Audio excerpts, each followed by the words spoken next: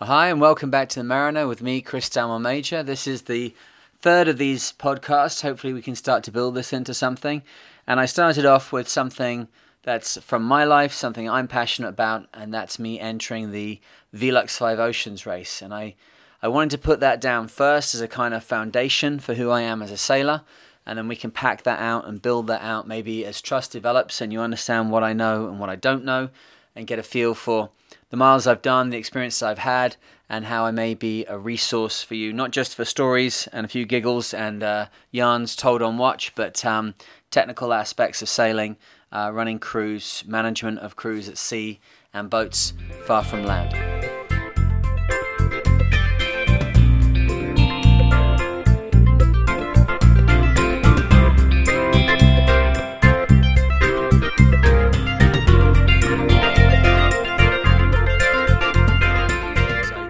To carry on as best I remember from the chronology of the last podcast, I think let's jump into the start and the start day. And the start day was awesome. It was in France. It was in La Rochelle.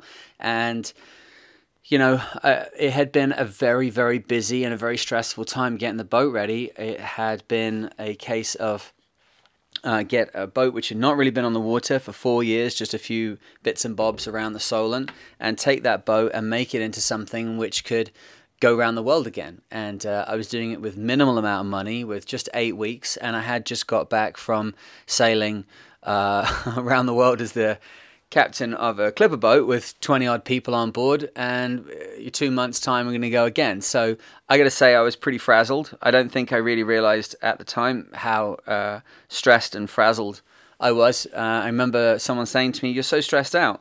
I said, "No, I'm not stressed. Look at me, I'm completely relaxed. I don't know what you're talking about." Obviously, maybe not old enough or wise enough to realize what was going on. And stress shows itself in all sorts of ways, and having a calm voice doesn't cover over what's going on. I was burnt out from doing the clipper thing, 43,000 miles around the world, plus training 50,000 miles in about 12 months, and it was time to go and do it all again. So the start day was, this was not some well-oiled machine with a pro crew. This was everybody I knew, doing things like painting the numbers on the deck 2 days before we went and strapping the life raft in with every knot they knew. And inside the boat on start day, tools were everywhere, kit was everywhere. I'd sailed the boat about, I think probably all told about 1,200 miles, and only about 500 of those, 600 of those maybe had been solo. So, I know how boats work, and I knew kind of how that boat worked, but this was way off being any kind of an organized plan.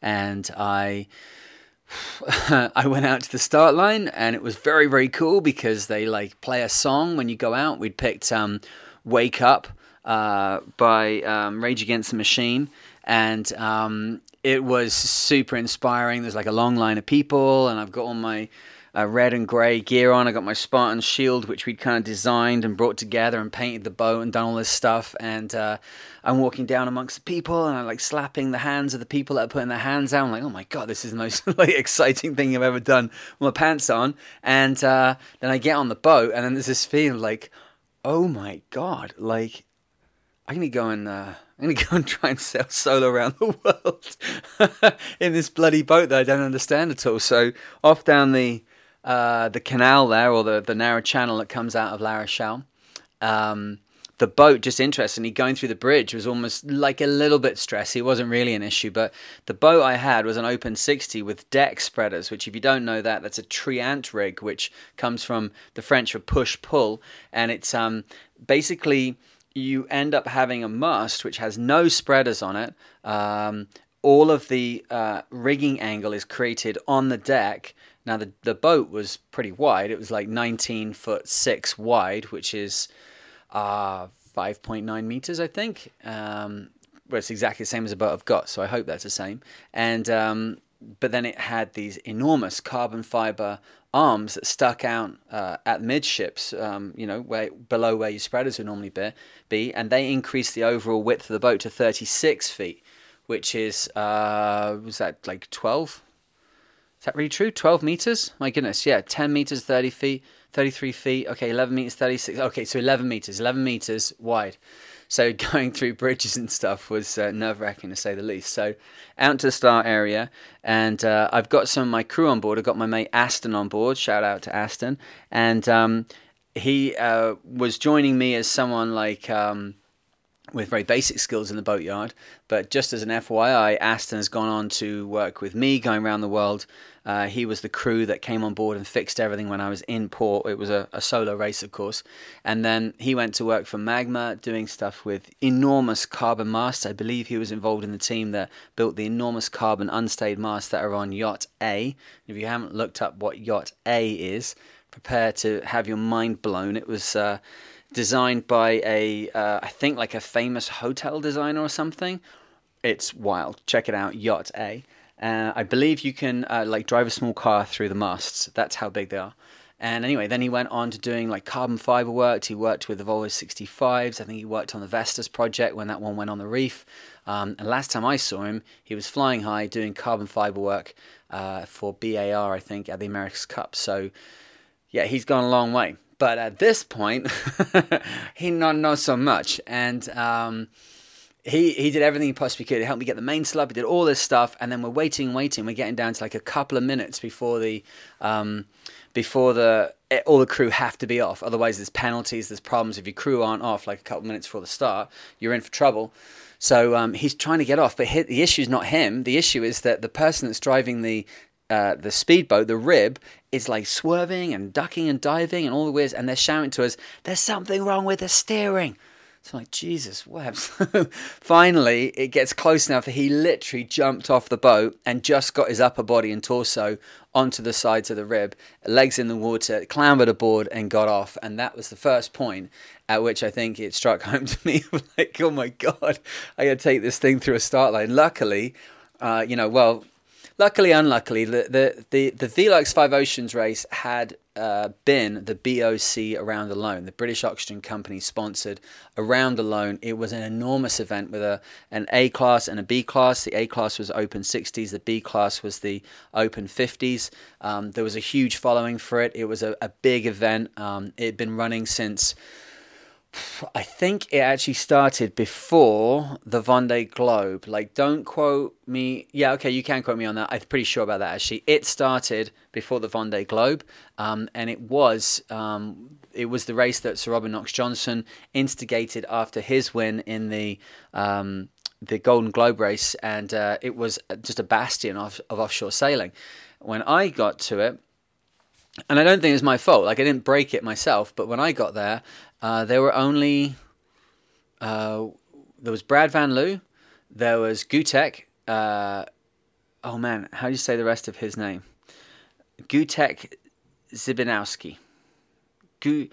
It's a lot of consonants and vowels in a combination that I am unfamiliar with, but I knew him and still know him as Gutek, so we'll go with that. He'd done stuff like sailing, I think in the race, the big multi-hull race around the world in 2000. He'd done stuff with lots of offshore racing and dinghy racing, and Brad Van Loo obviously had already been in the BOC Around Alone and had done very well and already won a solo around the world race. Then there was Derek Hatfield, who'd done the BOC in a 40-footer and then done the Vendée Globe in the Open 60. And then there was Christophe Bullens, who had suffered some considerable disaster close to the start line. He'd gone and done his qualifying on his boat, Ocean of Smiles, pardon me, and then he had been dismasted and damaged the boat so badly that there was no way getting it back together again before the race. So Velux had helped him out, which was awesome. They were an amazing sponsor. They really were the best people to work with. They're very hands-on. They're very there, ready to help everybody at a personal level. And they had helped him to charter another boat. So he had this boat, but he did need to go and do a qualifier in it. So he came to the start line as along with us, but he was actually going off to do like 1,000-mile loop to prove that the boat was safe, that he was safe, and that he could then set off down to down on the next leg. And the next stop from France was Cape Town.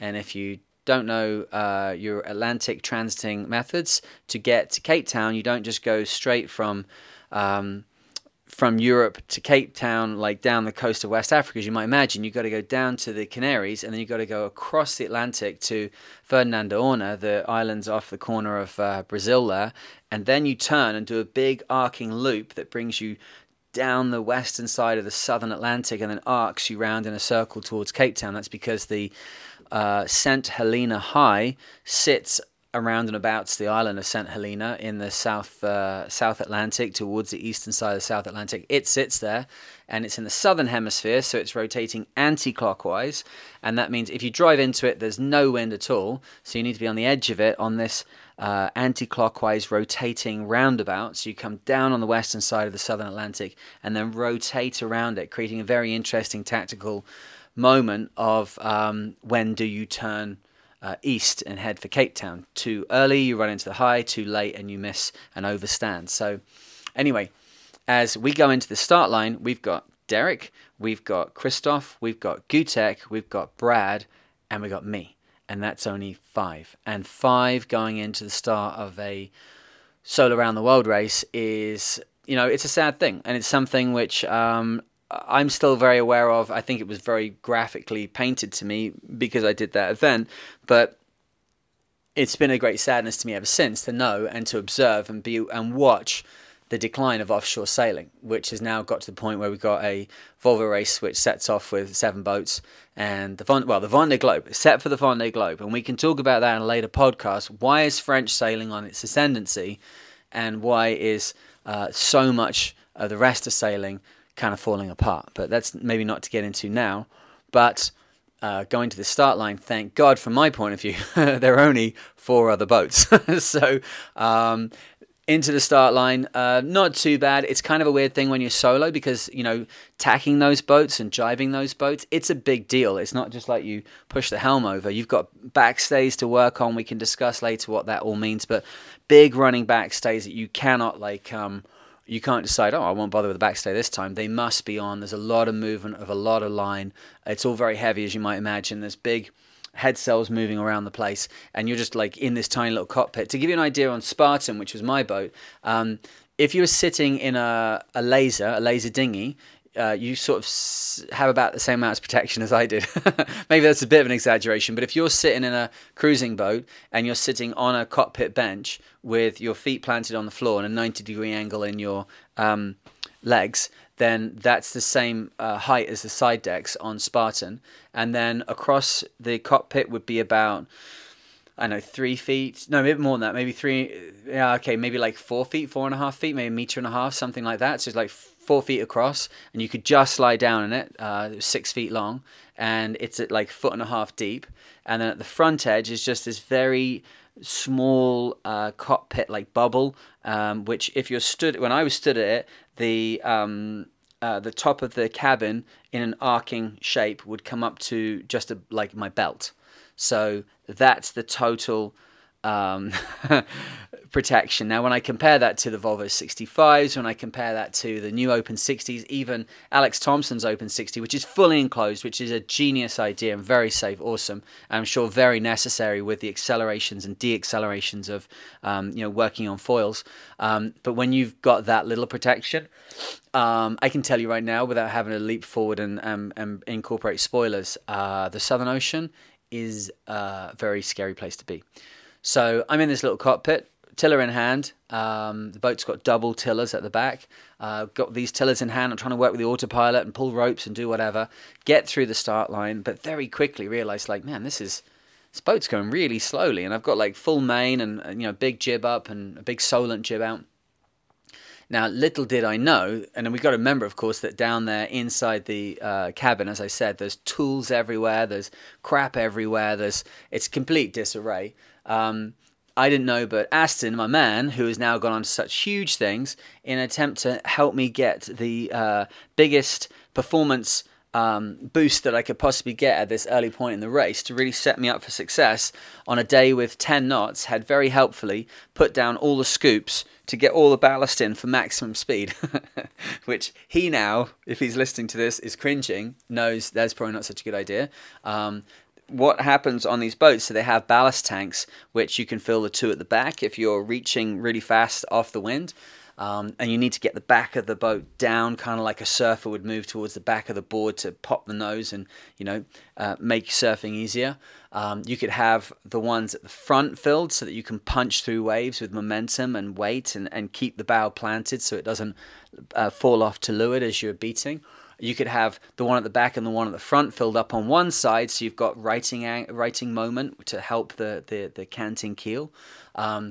But there's very rarely a moment where all four are in use, because if I remember correctly, there was a ton in either of the forward tanks, and there was 1.5 ton in either of the aft tanks. So there was 5 tons extra water on board, and as the boat weighed 9 tons dry, that's like 50% extra than it didn't need to have. So we were a little slow through the start line, but I don't know if I worked it out right then, because something else happened. I got to the first mark, I think last or second to last or something, which, bear in mind with this race, Velux had been very, very generous. And as we finished the legs, there was money available, which very rarely happens in yacht racing. There's money available for first, second, third, fourth, fifth. Like, every position was getting money, and thank God, because as you can imagine, a lot of shoestring adventurers involved in this, of greater or lesser degree, but no one with millions of dollars.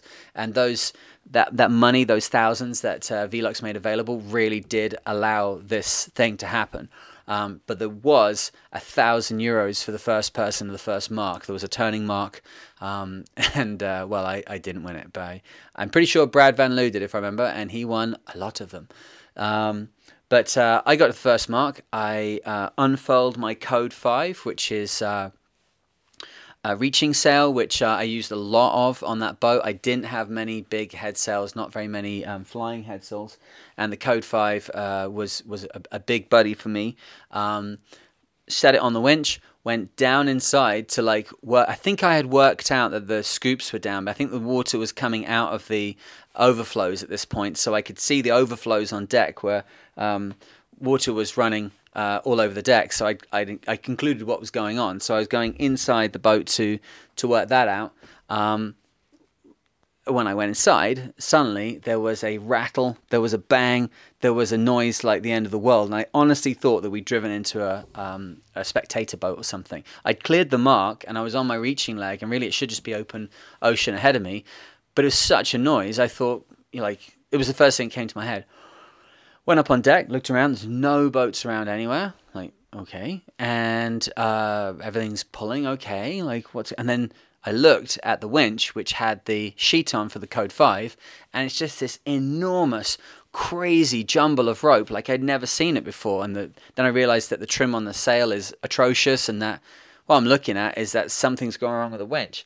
And it took me a couple of minutes to work it out, and it took me a little bit of time to get the sheet off that winch onto another one. But what had happened was that they were composite winch drums, and then there's an alloy set of teeth that go inside the winch drum to allow it to engage with the gearing of the winch itself. So composite drum, but alloy ring inside. A load of teeth had sheared on this set of this alloy ring, and the winch was completely useless. And what happened was basically the winch had wound backwards, so it sucked in line from the stripper, from the the little metal bit that separates the line off the winch, and it was a mess. So in that boat, I had 2 backstay winches and 2 primary winches, and 1 main sheet winch, if I remember correctly. Yeah, I think there was 5 winches on that boat. I don't think there were any little utility winches on that one. I'd have to double check. There were 2 at the mast. That's right. The main halyard on one side. Oh, you know what? And there was 1 on the boom. So there was a mast, there was a winch on either side of the mast, 1 for the head sails, 1 for the main halyard, and then there was 1 on the boom for the reefs, and then there were 2 in the cockpit for the primaries for the jib and for the head sails, if that's what you're flying, 2 behind them for the backstays, and 1 for the main sheet. So main sheet's going to stay where it is. Backstay, the working backstay's got to be on the 1 winch, of course. You need to have 1 free to do stuff, and then I had now just lost 1 of my primaries. So I sailed from France to Cape Town on my first leg in an Open 60, having only ever sailed 500 miles solo on an Open 60, and probably having not sailed more than about 800 miles solo with 4 winches in the cockpit. So that's kind of set the tone, didn't it? So off I jolly well trotted out of La Rochelle, and I'd already done that journey in the Clipper race out of La Rochelle a year before. And actually, one thing that was very cool is that obviously I'm a student of round the world sailing, and I have a great passion for these things. And one of my great heroes of round the world sailing obviously is Sir Robin Knox-Johnson, as he was extremely kind and put everything in my way so that I could do that event and was able to go and be involved in it.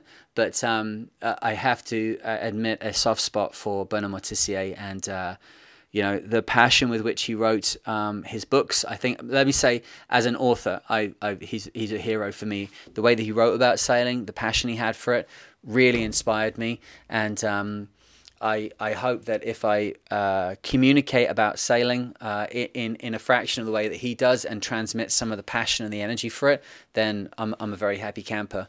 But his boat on the Golden Globe race course was Joshua, which is a little red boat, black trim, white tops, and I'd gone and visited it before the Clipper race, and then it had led us out to the start on the start of the Clipper race, which was awesome. I guess that's funny for Sir Robin, because he kind of goes over to the people who now look after it at the La Rochelle Museum. He's like, hey, this was my mate's boat. Can we borrow it? It must be a very odd kind of connectivity for him. But it was there again, leading us out to the start of the Velux race, which was awesome, right? This little red boat. And just to spool a long way forward, after all these things that happened, and probably 6 years had gone past, I came back to La Rochelle with my Whitbread 60 Spartan. Whitbread 60, if I can say it, put my teeth back in. Whitbread 60 that we now have with Spartan called Challenger. And as I was going back into La Rochelle for my first time, having not been there for ages, which boat comes out? Out comes Joshua. Out comes Joshua, not to meet me. They just happened to be going out in the water. It really made my heart sing. But anyway, I am the king of the tangents, and there we go, off on one. But the point was that I had done a start from La Rochelle in similar waters at a similar time of year, only a year before. And so I had a bit of a tactic, and what I did is I shot across Biscay and then to the top corner of, it's actually, I've learned since, it actually is Spain. It's like Spain just wraps around the top of Portugal. You're up kind of near Vigo, I think, is it Dijon? It's in that area as well, and then it gets to Cap Finisterre on the corner. And I got so close to the beach off Cap Finisterre that someone phoned me from the race organization and asked me if I was awake. I was literally probably, say, 200 meters, without joking, 200 meters outside the swimmers off the beach there, wherever that place was that I went past.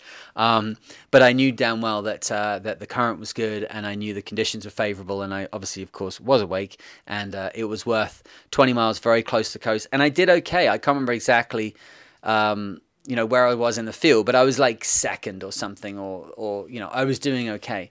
But I did have a problem on board, which was to create my first big mistake, and that was that we had not set up the computer properly, and I was not receiving weather downloads. So what I didn't know is that off the coast of Portugal, a high-pressure system was developing, and I had to keep proceeding, even though I didn't have weather. So what I'm, of course, doing is looking at the other competitors, looking at Derek, looking at Gutek, looking at Brad. Christoph Bullens had kind of gone his own way because he was heading off towards, towards the Azores or something, on a loop that he'd been told to go and do and come back to La Rochelle. So we were heading off in a little four-man. Unfortunately, no women in this race at all.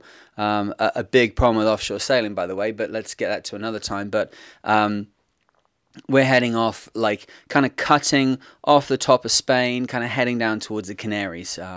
And I didn't know this high pressure was developing. What I was doing, because I had no weather information, was just watching every 6 hours, the race organizers would send us the positions of all the boats. We call these skeds, and they would send us skeds every 6 hours, so I could see what everybody was doing.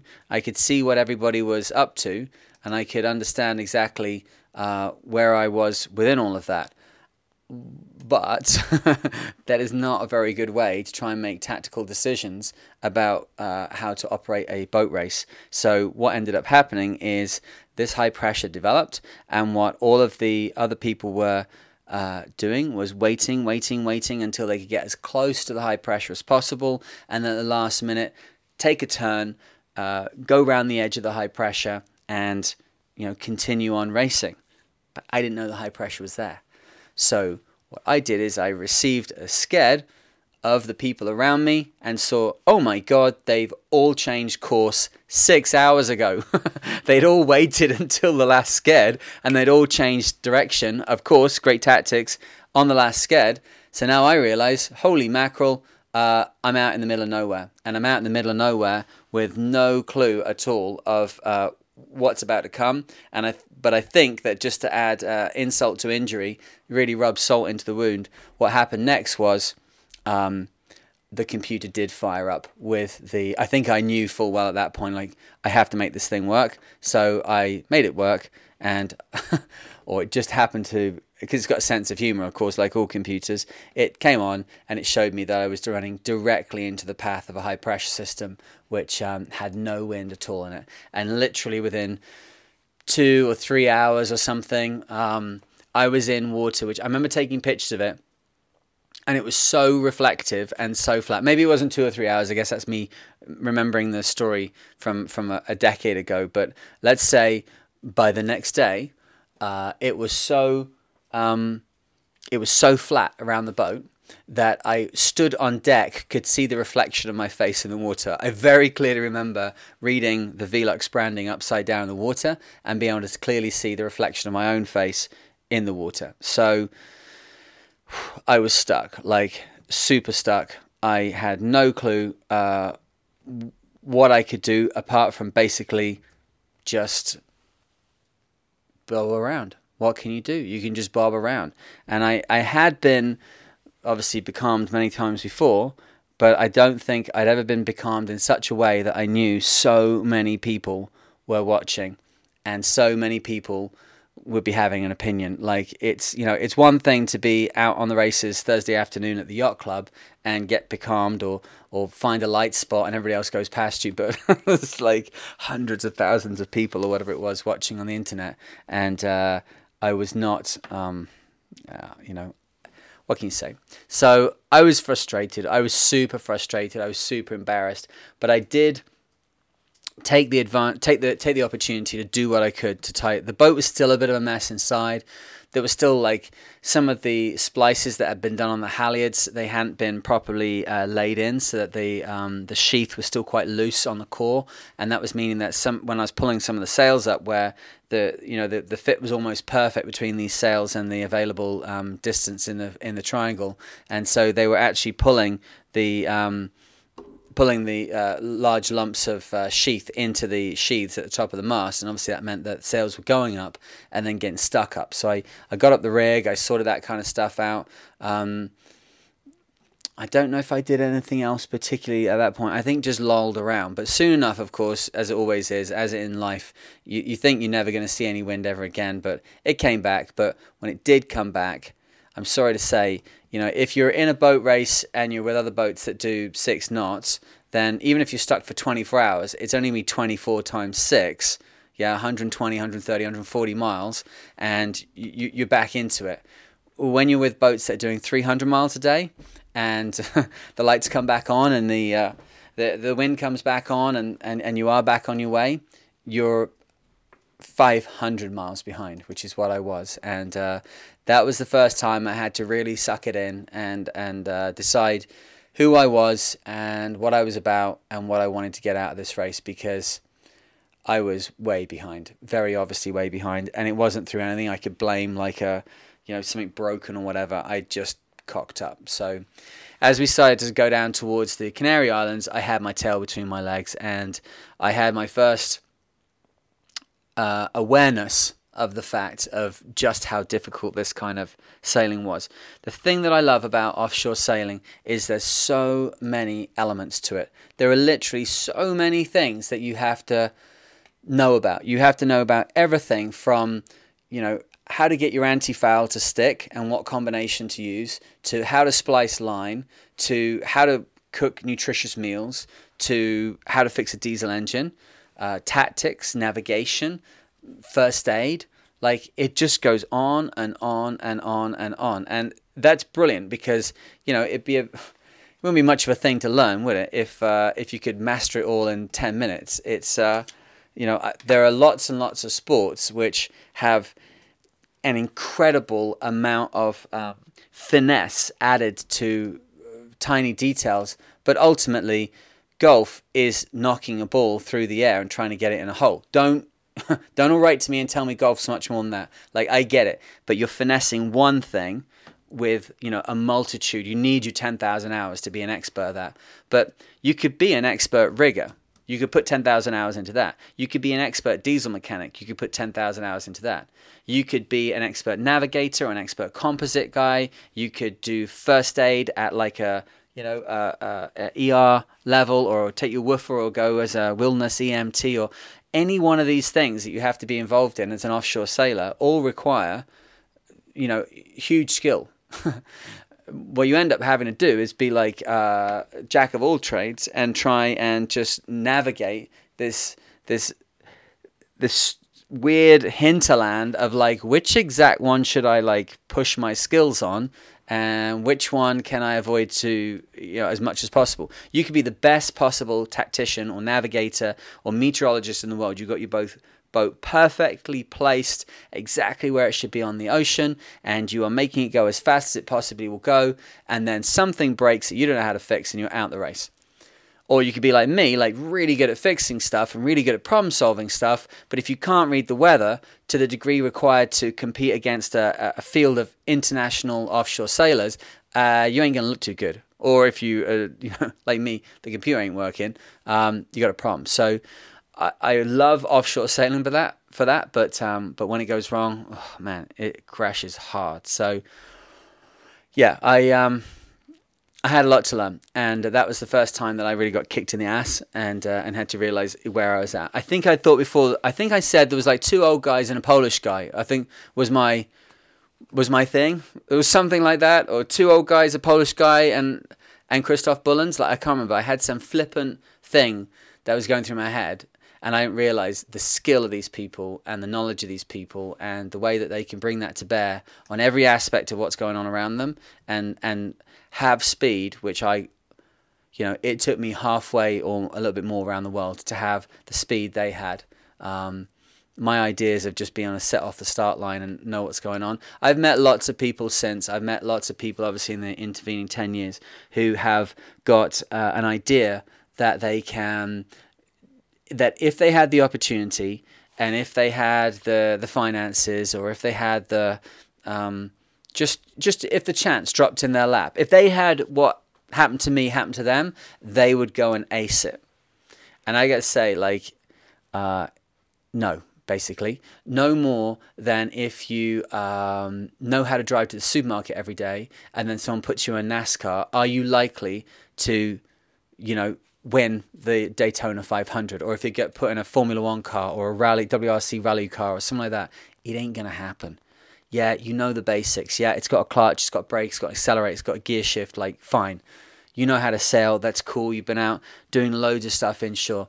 Going and piloting these things offshore it's a thing. There's nothing else to be said. It's a thing. And you need to, only the people that have done it are qualified to have an opinion on how hard or not hard it is. Everyone should have the opportunity to try it. But honestly, I think there was a bit like halfway between, I seem to remember being halfway between France and the Canaries. And I was doing something on deck. I think it was the first big heavy reefing situation I got into. I really had to reef in very, very heavy weather. And I remember thinking, my God, like, surely an adult or some kind of responsible person, my mother perhaps, should have stopped me from doing, like, this is very dangerous. I can remember standing on the deck, it was definitely nighttime, thinking this is very dangerous and an adult should have stopped me. So There you go. That's where I was at. So I bimbled along, and I got along. I had a lot of things to fix. I had a lot of things to learn, but I did, and that was fine. I'm always happy to try and develop my skills and push myself forward. That's the thing that's the best part of it for me in sailing. But very quickly, the Canary Islands started to come towards me, and I knew from experience before that this was a major tactical stage where I had an opportunity to do something good and move forward. And I did move forward, but maybe not necessarily exactly in the way that I expected. And I guess that's the next juncture in this story. I'm not sure it's a widely used name. I don't think I'm grabbing it off anybody else, but I call the Canary Islands the Canary Cage. You kind of have to go through there, but you can end up getting locked up, becalmed, and sitting around for days in the Canary Islands. The reason for it is that the wind is predominantly blowing in a trade wind system. It's blowing off of West Africa, off the Sahara, and it's blowing towards these islands, which are black volcanic islands. And then you have the sun, because you're now getting quite far south. I'm not sure the exact latitude of the Canaries, but I guess you go down to Antigua, so they must be like 23, 25. I don't know. Somebody tell me. Maybe I can look it up on the computer while I'm doing this. But it's hot. Damn hot. It's hotter than a snake's ass in a wagon wheel rut. It's hot in the Canaries. And what happens is that black volcanic sand creates a huge upwards funnel of wind and a huge amount of heat, and then that wind coming from the east meets it and rises up high above it, and it takes a very long time before that wind pattern rejoins the surface of the ocean. So everything downwind of the Canaries, it's not just that you've got the normal anabatic winds going up over mountains and then kind of creating lee shadows behind the islands. You've got this whole heating system, which means that there is a giant area downwind of the Canaries which can be windless. When I went through there on the Clipper race, I remember being so badly becalmed there that we got the almanac, the nautical information booklet that we have in the Solent in the UK. It's got all the tides and sunrises and adverts for marinas and stuff in it. And we made paper airplanes out of them. And we see who could throw the paper airplane fast enough. And about an hour and a half or 2 hours later, we drifted back past the paper airplanes in the water. That's how calm it was. I think we had a disco that night as well. I seem to remember flicking the lights on and off when we had a disco ball. Clipper is... People always give Clipper a bad rap because they say it's not really a true competition or something, and that's junk. That's rubbish, and that's people who have not done it. I grew up racing cars at traffic lights with my mates, and we were racing engines of 1,000 cc in cars that probably took 17 seconds to get from 0 to 60, if they even could. But it was a race because we were there, we were together, and competition is manufactured by the competitors. The Clipper boats are the same boat. They are all the same boat, and therefore it's a race because you want to get your thing ahead of the other person's thing, and that's just it, right? So it's a race, fair and square. The boats are set up to be able to, be operated by people for whom this is a new environment. They do have a big galley. There's 20 people on board. There's a lot of bunks. There's 20 people on board. There's a lot of food storage. There's 20 people on board. They're super strong. They go around the world 3 times, 4 times before it's the end of that model's life. I'm not here to advertise Clipper, but it's got its upsides, and certainly when I did it with the Clipper 68s, I think the races that the 68s did were very, very successful. And going through that area on the 68, I had learnt that you can end up becalmed very heavily. I remember seeing on that race that I think it was Eero Laikkonen, who was the Finnish skipper, who in many ways, without probably realizing, helped catapult me to do the things I did after Clipper. But we all went through the Canary Islands, and he saw ahead what was going to happen, and he drove between the Canary Islands and West Africa. Added I don't know how many hundreds of miles, looked like he was insane, and the rest of us, I think it was most of the rest of us, went through the Canaries and were becalmed for days, and he shot ahead and won. So, there's a lot to be played for when you're in an area where things can be so calm. But as I approached it, I knew that I needed to really be on my best game. So I was about like 16 or 20 miles away or something, and just start to see the top of the peaks. I think it was Mount T-Day or something. And you're navigating those boats, obviously. The way the autopilot systems work, oh man, I don't want to get into a whole separate thing about how autopilots work. Let's do that afterwards. Let's keep this story going. But basically, you can steer by the apparent wind, you can steer by the true wind, you can steer to along a compass course, or you can steer to a position which you've marked on the electronic chart and then transferred to the autopilot. You can also do it by using the autopilot to move the helm for you. So you've got it'll set it 5 degrees this side, 3 degrees that side, and so you can steer out of port doing that kind of thing. But primarily it's apparent wind, true wind, or compass course is what I would always use. So I'm sailing on apparent wind, probably fine reaching or something, and I thought I'd just get some sleep. Now, I'd had a hard time sleeping because I hadn't done that much sailing offshore on open 60, and it is it's something to be experienced if you've never done it before. Imagine you're doing 16 knots on a giant carbon fiber like porpoise, and hundreds and hundreds of horsepower. If you didn't know, if you take the hull configuration of an open 60 and just take it as being a hull that you want to drive at a particular speed, you can do the calculations through and you can work out what horsepower you'd have to have on board to be able to drive it at X speed, Y speed, whatever it is you want. So when you're talking about getting up onto the plane on one of those boats, and when you're starting to haul ass at 16, 17, 18 knots, you're talking in and around 500 horsepower. If you're just going to have an engine and have a propeller and get yourself a setup and make that 9-ton boat go at those kind of speeds, you're going to need about 500 horsepower, which I was always a bit sort of surprised by that, but that kind of makes sense. That's going to be, a couple of 250s on the back of it, pushing a 60-foot, 9-ton carbon boat. Sounds about right, doesn't it? But it's that's kind of what you're looking at, and that's the kind of force that's going through the sails. So this stuff keeps going through your mind and going through your mind and going through your mind, and trying to sleep is real tricky. But I thought, you know what, I want to be on my best as I go through the Canary Islands here, make good decisions. I'll get a bit of a sleep in. We've got 20 miles to get there. I'll set the alarm, get 20, 30, 40 minutes in, which is, 40 minutes a big sleep on an open 60, but we're doing 16 knots, it's 20 miles away, so if I set it for 30 minutes, that should be fine. Yeah, so I woke up an hour and a half later. And at first I didn't know anything was wrong, because what happens is you either need to set the chart plotter to follow the boat, or you're looking at other particular things. And if you've been looking at stuff, which I'd been looking at the gap between the islands, which wasn't very wide, ahead of me, the boat now was not on the chart plotter. So when I looked up, I didn't see the boat or its relation to the land. All I saw is what I had previously been looking at. So I lazily reach over, I press the center on boat button, I zoom out slightly and realize that the boat is in between the islands. And I had slept. I know you can't sleep through the alarm, because there's no point saying that. That's a teenage excuse. There's no sleeping through the alarm. I obviously didn't set the alarm properly. I didn't set it.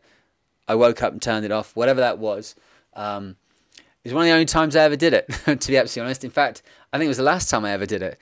And since people always say to me, how can you sleep 20 minutes at a go and only 2 or 3 hours a day? It's like, thinking you're going to die is a great alarm clock. And that's exactly what I learned at that moment. It felt like a massive trapdoor opened underneath me. I don't remember if I was I don't think I was heading towards the land. If I remember correctly, I went on deck in a mad cold panic and looked around, and basically there was just 2 rooster tails coming out the back of the boat from the rudders. Everything's pulling perfectly. The land is equidistant on either side of me, and it it's not like we're trying to go down the Manchester Ship Canal here. We're not going down something that's 10 foot wide in the boat. We're going down something that's a couple of mile wide. But here's the deal: I was steering by apparent wind, and the apparent wind apparently moves around quite a lot when you pass from open ocean into an island system with giant volcanic mountains all around you. But for whatever reason, I think I did have a bit of a kind of a connection to that boat. I did have a kind of I did have a, I don't know, like, I think if you know boats and you know machinery and you know cars and you're around them all the time, this will make sense to you. They have like a personality. I've known people, I'm talking to you, Piers Duden, who deal with the boat as though there's many personalities from many pieces of equipment inside the boat, which I can remember Piers, who is a great sailor, and I shouldn't, and I'm not mocking him, but the story was so funny, so much better told by him. But he raced Mini Transat, and he was telling me about, like, you know, he's sailing along and the batteries are like, oh man, so tired, like having to do so much work. The battery charger's like, well, look, I'm not going to help you out because I'm getting almost nothing from the solar cells. Hey, solar cells, what are you doing up there? Well, dude, like there's clouds up here. Like this is really hard. Like we're trying to, oh man. And then the depth sounder, he's not done anything for like 2 weeks. He's like 4 meters. You're like, dude, there's no way it's 4 meters deep. We're in the Atlantic. He's like, yeah, but you know, I was feeling lonely. Like this is how Piers talks about being on his boat. I think that would send me totally batty. But dealing with the boat as though it's an entity. Let's break it down in 2 ways, because I don't want to kick off this new season of the podcast by sounding like I'm waxing lyrical about the spirituality of the sea. Let me break this down.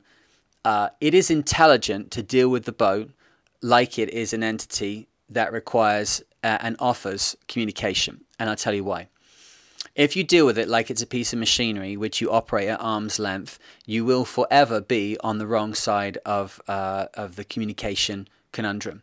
The boat is forever communicating through vibrations, through little sounds, through changes in frequency of those vibrations, through series of small clues which can lead you to deduce, you know, what's going on, and it can identify to you long before there's a disaster that there's an issue that needs your attention. With that constellation of language, in air quotes, coming at you, it is better to think of the boat as a living entity that requires that part of your brain to be active, and then you're more likely to pick up on those messages. Our brains have developed over hundreds of thousands, if not millions of years, to communicate. It's one of the key things that identifies human beings and has given us a survival advantage in the biosphere we live in. Our brains are clued into listening to things, into communicating with our mouths, into talking to things, into interpreting what's going on around us, into listening for danger, listening for the tribe coming back to the cave, or whatever it is. But when you start to deal with machinery as though it is something you must communicate with, then you are opening yourself up to using a part of your brain which is highly attuned to listening for and sensing communication, sensing the things, the messages that the boat's trying to give you, right? So how do you initialize that? Well, I think you need to have a conversation with the boat. People say they talk to their plants and the plants do better. Here's another way of looking at it. If you're spending an hour a day looking at something, talking to it, you're probably going to notice if it's a bit damp, a bit too dry, aphids on it, sunlight's too strong, it's in a draft, you know. You're probably going to be interacting with it because you choose to deal with it as though it's something you're communicating with. Suddenly you do get a lot of feedback from it, even though it's very clearly not conscious, okay? If you deal with the boat in that way, then you go up on deck and say, all right, girl, you know, it's sunset. We're going to have a check. I'm going to have a look up your skirt, see what's going on here. I walk around the deck and I will put my ear against the mast and I will listen to the mast and I will listen to the halyards creaking at the top of the rig. I listen to the wires inside the snake, which is like kind of like the webbing thing that the wires go down inside the mast. I can hear the snake slapping gently against the inside of the mast. I can hear the rigging taking the strain. I can feel the boat bucking underneath me. I can feel the motion of the mast relative to the boat. I can, hang on, whoa, what? I can feel the mast moving relative to the boat. Whoa, what's this? You see what I'm saying? It's like you're communicating, you're interacting with it on a lot more kind of like basic level. Your brain's much more attuned to picking up on small things.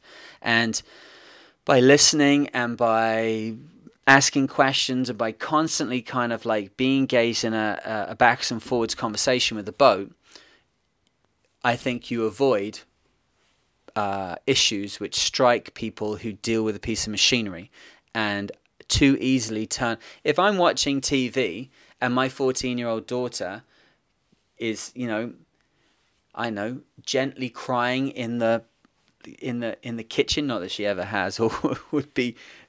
I'm making a bad example perhaps, but you know what I'm saying. If you're watching the TV and you're really super engrossed in it, and someone's just gently sniffling and upset in the other room, because it's a communication thing, it's your family, you immediately pick up on that little tiny noise in the background, which would probably go unnoticed by someone that's not your family or a guest or whatever else. You know what I'm saying? It's like if you're dealing with it with something where your brain is attuned to it, your brain listens in.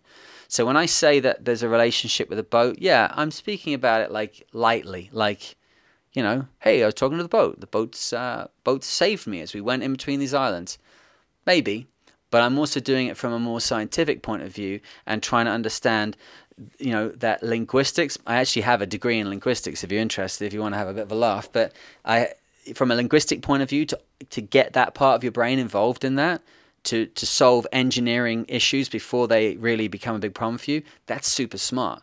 So don't tell me like I'm being whimsical to say I was talking to the boat, because I science the shit out of this. This is about trying to stay safe. So anyway, I was talking to the boat, and I said, not bad job, thanks very much. But I got to say, I had a wave of like confidence and enthusiasm that washed over me, and I reached for a can of creamed rice pudding, Ambrosia creamed rice pudding, my favorite, my trophy, my reward to myself for being so clever and so lucky. And I downed that gorgeous little creamy gem from Devon, and thought, you know what, I got this round the world thing totally and utterly handled. And that's the exact moment that a giant katabatic blast came down off Fuerteventura, and the boat rounded up. I was sailing along under Code Zero and full mainsail. The boat rounded up. The tack on the Code Zero broke. The boat crash tacked, kept going around in a circle, crash jibed with the Code Zero, which weighs 100 pounds. That's like 50 kilos when it's dry. Now furiously flying, like thrashing all over the place, with the furler still attached to it. And attempted to start dismasting the boat in what had now jumped from being like 15 knots on the beam to being like white tops and 30 knots. And for anybody that's kite surfed off Fuerteventura, which I think Fuerteventura literally means strong wind, like the clues in the name. You just need to read the map, Chris. Okay, it's a chart, but read the chart, Chris. It's a bit of a clue that the island's called strong wind. So there is a video of it. I think there's a video on the YouTube channel called What to Do When It All Goes Wrong on an Open 60 or something like that. And there's this giant sail. The boat's tipping over. The keel's on the wrong side. The ballasts are on the wrong side. Everything's on its side. It's all going very, very, very wrong. And I can hear there's a ship goes past me, like 400, 500 foot long ship. It's cutting through these white tops like they're nothing, of course.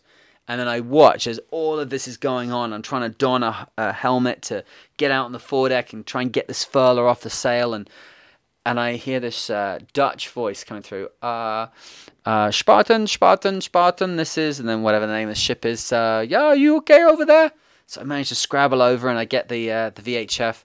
Yeah, big ship. This is Spartan. Yeah, we're fine. It's like, seems like very strong wind to be flying Spinnaker. I'm like, yeah, well, actually, you know what? It's not actually Spinnaker. it's my Code Zero. So I don't remember the rest of that conversation, but the ship circled once and then went. Whoever that was, thank you so much for thinking to call in and see what was going on. It was a very, very dramatic situation. The furler weighs about, 3 kilos, something like that. And it's just all over the place. The sail's going completely crazy, and I have no ability to save myself apart from get the hat on and the furler.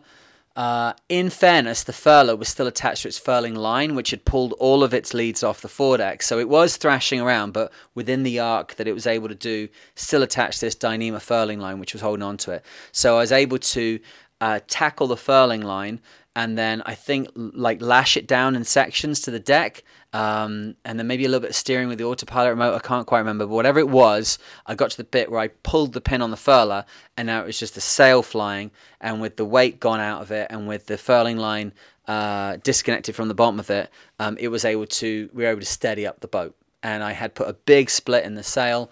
It had almost ripped one of the baby stays off the deck spreaders on the starboard side. Everything was everywhere. Like it was, and all of that, as you know, it feels like it takes 10 seconds. It was like an hour.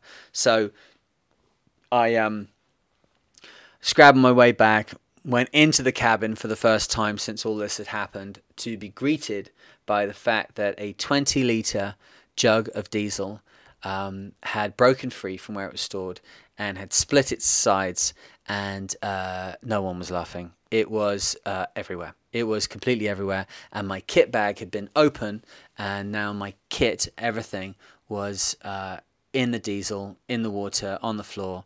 And I think it was that exact moment that in a flash of inventory inspiration, I remembered that I had half a bottle of washing up liquid was the only detergent I had on the boat. So I think then, I'm not sure if it's in the video or whatever, but I remember filming myself and just saying, you know, I was beside myself. I think I actually phoned my parents. That was one of the first times I phoned them. Both my mum and dad were both alive at that point. And I phoned them, and I remember talking to my dad, and I was virtually in tears, if not in tears. And he said to me, just take the boat into one of the islands of the Canaries, and I will send you the money for the ticket. You've tried. You know, you've come this far, you've done us proud, but you got to be safe. And I said, thank you so much. And he was always so good for that. It was always, my dad was all sorts of things, but he was one of those people, and everybody should have a person like this, that if the shit hits the fan, there is one person you can phone that you know without a shadow of a doubt, that person will come to you. They will come. And you must never, ever waste that. You must never cry wolf with that. It is the most incredible safety net to have, to know if I phone this person, whoever it may be someone unexpected. You know, I'm not a religious person, but it could be the priest. It could be, I don't know, an old school friend. It could be your husband, your wife. It could be family member. It could be, but it's a personality rather than a connection. You can be connected to all sorts of people through family and friendships and everything else, but maybe not one of them is the kind of person that would just come if you needed help. But there'll be a personality that you come across in life that, even if you know them by less of a connection than others, they're the person that if you need, they will come. Thank God for people like that, right? My dad was one of the people like that, and he would tell me I was a damn fool. He would have made my life hell when I got there, but he would get me somewhere safe before he made me feel like I was 10 years old again. What is with dads that they can't recognize your development past 12 years old? Am I alone in this? As a father now, I've got a 14-year-old daughter, and I'm trying real hard to not bring that bit into it, but I can almost detect it in myself. Does she really have to have her slippers on? Is that actually important, or is that just me thinking she's still 8 years old? But my dad, bless him, I can remember, fast forward, obviously I survived this. I did go around the world, I think you can guess that. But he came to Portsmouth to see a press thing as I got back into Portsmouth. He stood there with me with Sir Robin Knox-Johnson and the press and everything else. He actually sailed in the last couple of miles with me into Portsmouth on this open 60 I'd taken around the world. He was pleased as punch. And then we parked the boat. I got in the car, and my job was to drive them. They were already by that point in their 70s, back to their home in Devon. We got to the first roundabout.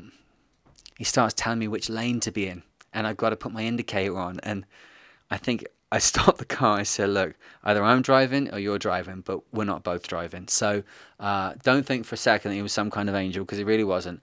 But at that moment, fantastic to have a voice on the end of the phone saying, if you need it, I will make it so that you can come home. So I managed to get some sugar into myself, get some fluids into myself. But at this point, the situation on deck is as follows. The mainsail is down, but obviously this is a square top main, so there's still quite a lot of square top main sticking out. There is a giant Code Zero Kevlar thing flapping around from the top of the...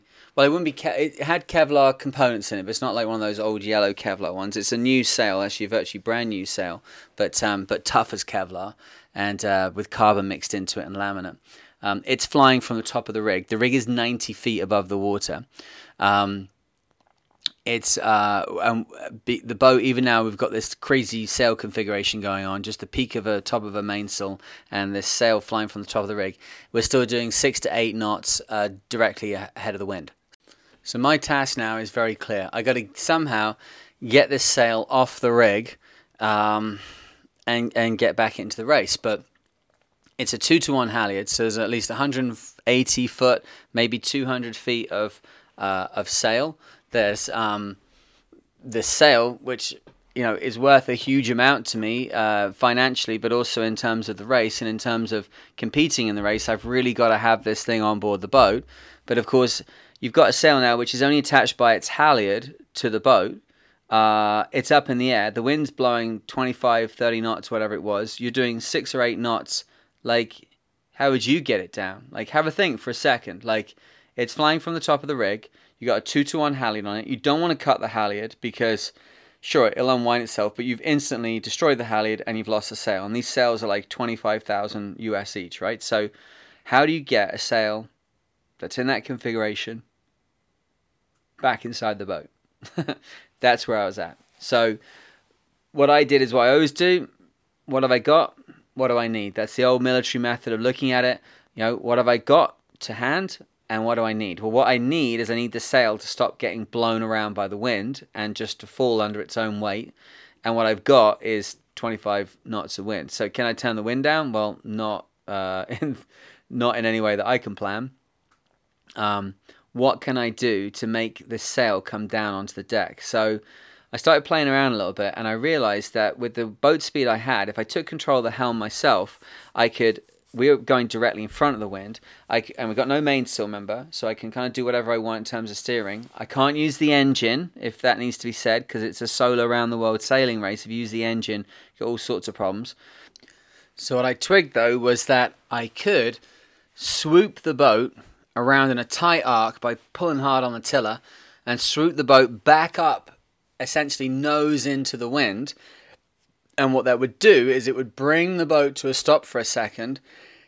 It would kind of worry and confuse the sail at the top of the rig, which had been streaming out from kind of ahead of the boat, I guess. And then I turned the boat up into the wind, and now the sail's trying to go out the other way, essentially. But as it went out the other way, it came down because there was a moment when there was kind of an equality, I guess aerodynamically, that on either side of it, which meant that it had no lift. So by doing this a few times, I realized what I could do is I could turn the boat steeply back up into the wind and then come off the wind again and get back on course. And that big S-turn where the boat went through almost like 180 degrees up into the wind and then 180 degrees back down. At the apex of that turn, with the boat nearly up into the wind and just turning, the sail dropped to almost right next to the boat, right next to the back of the boat. Now, the limiting issue here, what I'd done, I should add as a very important detail here, and maybe should have put that in earlier, is I had eased the halyard as far as it would go. So I'd eased the halyard out by as much as literally it would go. So it was virtually the equivalent of having the halyard on the deck, or the turning gear for the furling sail on the deck, but it still wasn't quite enough. So what I did is I got some quick lines. So when you've got very, very long halyards, obviously part of it is going to be holding the weight of the sail when the sail is up in the air. But that's actually only going to be a small part of it. A lot of boats now run on locks, on race boats, which is that you haul the sail up by a line which is strong enough to lift the weight of the sail, which could be 8 mil or 10 mil line, like very light, very thin. And then it goes up, and it mechanically then something which is on the end of the halyard, a bullet lock or beehive lock, or whatever it is, they come up and they lock into the mast. And that's very, very good because it means that you can reduce compression loads on the mast, and you can reduce weight, and you can do all sorts of things, and you can reduce the volume of line that's sitting in the cockpit by a considerable amount. But this was an old school boat, and it's built in 97, I think. Yeah, 97. So what I had hundreds and hundreds of feet of 12mm Dyneema, but it still wasn't quite long enough. So what I did is I got some quick line, which is just a polyester line. I think it's a light double braid polyester. It's not load bearing in any way. But what it does is that for that very first initial pull on the halyard, it's super, super light, and it's strong enough to get the head of the sail off the ground. And on a 2-to-1 halyard, that could be like 20 feet. So instead of having 20 feet of 12mm line sitting in your pit bags, you've got 20 feet of quick line, which is only like, I don't know, 5mm or something, and super light and very easy to compress and tuck out the way, and it reduces volume in the pit bags.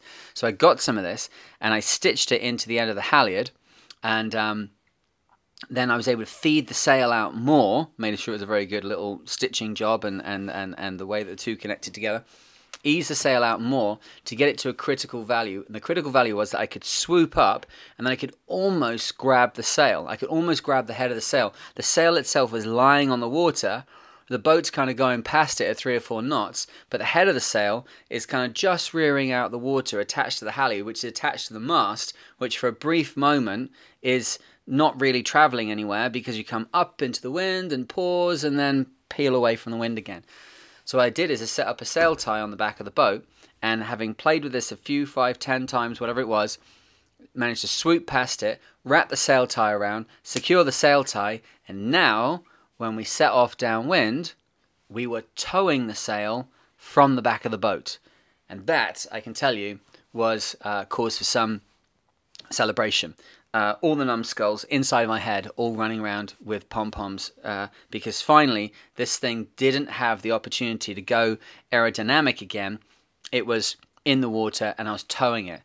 Okay, so far so good. We are now towing the giant Kevlar Angry sail, still on a boat that's doing 5 or 6 knots, and obviously if I bring it alongside the hull, I got a few problems that the hydrodynamic movement of the water is going to drag the sail on the boat. Anyone that's been trawling with a spinnaker knows there's that moment when it's on the surface of the water, and then as soon as it starts to kind of get itself too close to the hull and it starts to get picked up by the hydraulics going underneath the hull, it gets sucked underneath, and that's when it's on your prop, it's on your rudder, it's on your keel.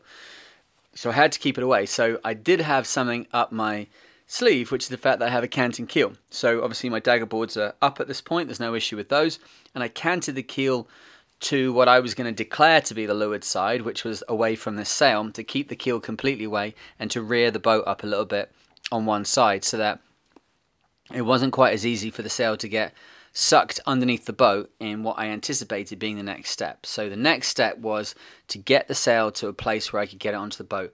Imagine you've got the largest sail that's on your boat, the largest spinnaker, and you're on your own, and you've got to get it back on the boat and it's in the water. Like, you can start to begin think where this is at, right? That's the scale of the issue. You're talking about hundreds and hundreds of pounds, probably hundreds of kilos of force required to brute force this thing out the water at the speed that we're doing. And there's no way to slow down.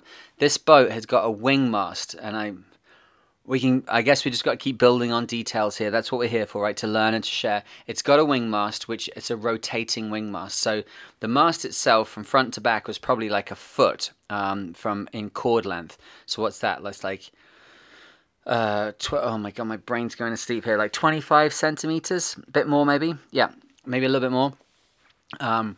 30 centimeters. It's 12-inch rule, 30 centimeters. Sorry. So it's a big mast from front to back. And but basically at the bottom of it, it's got a 2-inch reese hitch, or a tow ball hitch for those in the UK. We don't know what reese hitches are. It's a 2-inch reese hitch, and it's got like a socket on the bottom of the mast, so it has the ability to move around, turning on the axis, the vertical axis. And that control is coordinated by 2 little arms that stick out on either side of the mast, which then have 2 block and tackles, 2 little tackles if you're going to be traditional about it, or 2 little watch tackles or watch billy tackles or whatever you want to call them, but 2 little block and tackles which go down the side of the boom and attach to the boom kind of above the cockpit, and then the falls, the loose end of those block and tackles, pull on the bottom of the mast and pull the mast around, and the rigging, the way it comes up from those deck spreaders, it comes up onto attachment points, the hounds, where the rigging comes up. The hounds would normally be where your spreaders attached to your mast. The hounds now, instead of having spreaders, you've got a block, kind of a metal fixing on the front of the mast, which has got a pin in it, and it's able to rotate about, I don't know, 60 or 70 degrees either side. So the rigging itself can flip-flop on the front of the mast. The mast is sitting on a tow hitch, essentially, and it's got two arms that mean you can pull it. So all of the rigging's pulling it down, the forestays are stopping it from falling backwards, the backstays are stopping it from falling forwards. There's loads of compression on everything, but it can move on its vertical axis, and what that means is that this 30 centimeter, 12-inch long corded carbon fiber, 400 kilo carbon fiber mast can be turned slightly up into the wind, and then that means there's a lot less turbulence on the front third of your mainsail. A lot of your mainsail is really not doing very much at many points of sail. It's really the leach of the sail, the final half or third of the sail, which is really where you're looking for power. The front edge of the sail is sitting in an area of massive turbulence, particularly when you're beating or when you're fine reaching. There's such turbulent air coming around the mast, which is static and in line with the center line of the boat, that you're losing all the power from the front of the sail. But with a rotating wing mast, you can angle the front of the sail up into the wind, so you've got a beautiful teardrop-shaped carbon fiber structure feeding air onto the mainsail. All of that sounds pretty fairy tale. It's not so awesome when you're trying to reef sail and trying to get canvas off the boat, because you can't reef the mast, obviously. It's still got the surface area of the fact that it's 12 inches from front to back and it's 90 foot high. So I'm still blowing along in this situation at like 6 or 7 knots. Now I'm towing this thing in the water. The hydraulics acting on it are massive. So what I did is I took a line from the cockpit and I took it up to a turning block, a snatch block that I attached onto the foredeck. Now, the boats are very, very wide, and if you haven't seen an Open 60, it's a square going aft, basically from the shrouds, or maybe a bit forward of the shrouds, all the way to the back of the boat. So I took the snatch block and I took it as far forward as I could and still get a straight pull on the sail that's in the water. And I attached this line from the cockpit through the snatch block back down and attached it to the head of the sail. I then disconnected the halyard from the sail. So now I'm towing the sail in the water at 6 knots alongside the boat, with the boat slightly canted, the keel's canted, the hull's canted away from the sail, and it's still white caps all around me and everything. And I'm towing it from a line which is attached like pretty much halfway down the foredeck. So then I winch the sail forwards, and I now am towing the sail alongside the boat from a line attached to the foredeck, which all sounds pretty good, right?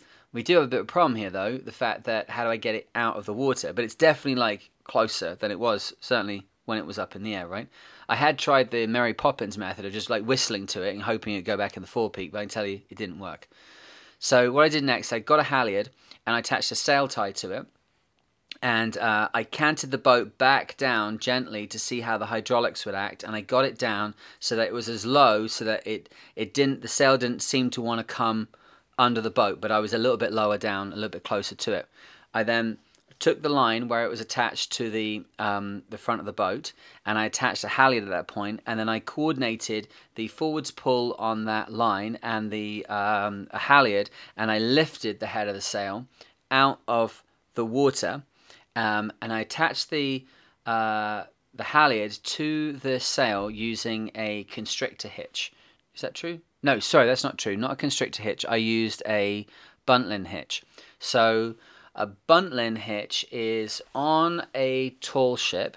When you have square sails on a tall ship, when you want to furl up the sails, it's a giant square thing that you're trying to kind of like bunch up. And the sides of it, when you lift the bottom of the sail up, the sides have the option to come in towards the center line of the boat, or billow out away from the center line of the boat, and then like basically overhang the ends of the yards, the cross braces that go across that hold the sails up. So the buntlins two lines which go down and attach, or it could be more than two, I guess, if you're on course sails, that attach to the halfway point on the outer vertical edges of square sails, and you pull on them, and as the sail is being pulled up into its gear, being pulled up into a position where it can be furled onto the yard, the buntlines are pulling the sides of the rectangle in towards the centre line of the boat so that they don't spill out. But they spend a lot of time kind of like flapping and bouncing about in the breeze, and there's a hitch which is called a buntlin hitch, which secures them onto the sail.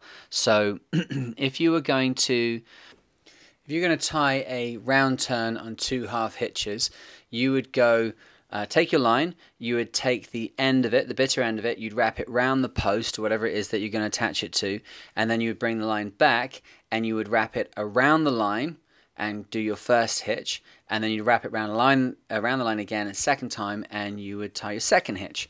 And it is not too hard to imagine that it's a way of tying those two hitches, so you actually tie a clove hitch. So there's a clove hitch on the line, so you go round turn and then tie two hitches in such a way, without getting into too much detail about it, that you have a clove hitch back on the standing part of the line, the part of the line that's working. Okay, so you've got that in our minds. Now, the buntlin hitch is a variation on this. The buntlin hitch, you make your first hitch, and then you make your second hitch back closer to the thing that the round turn is around.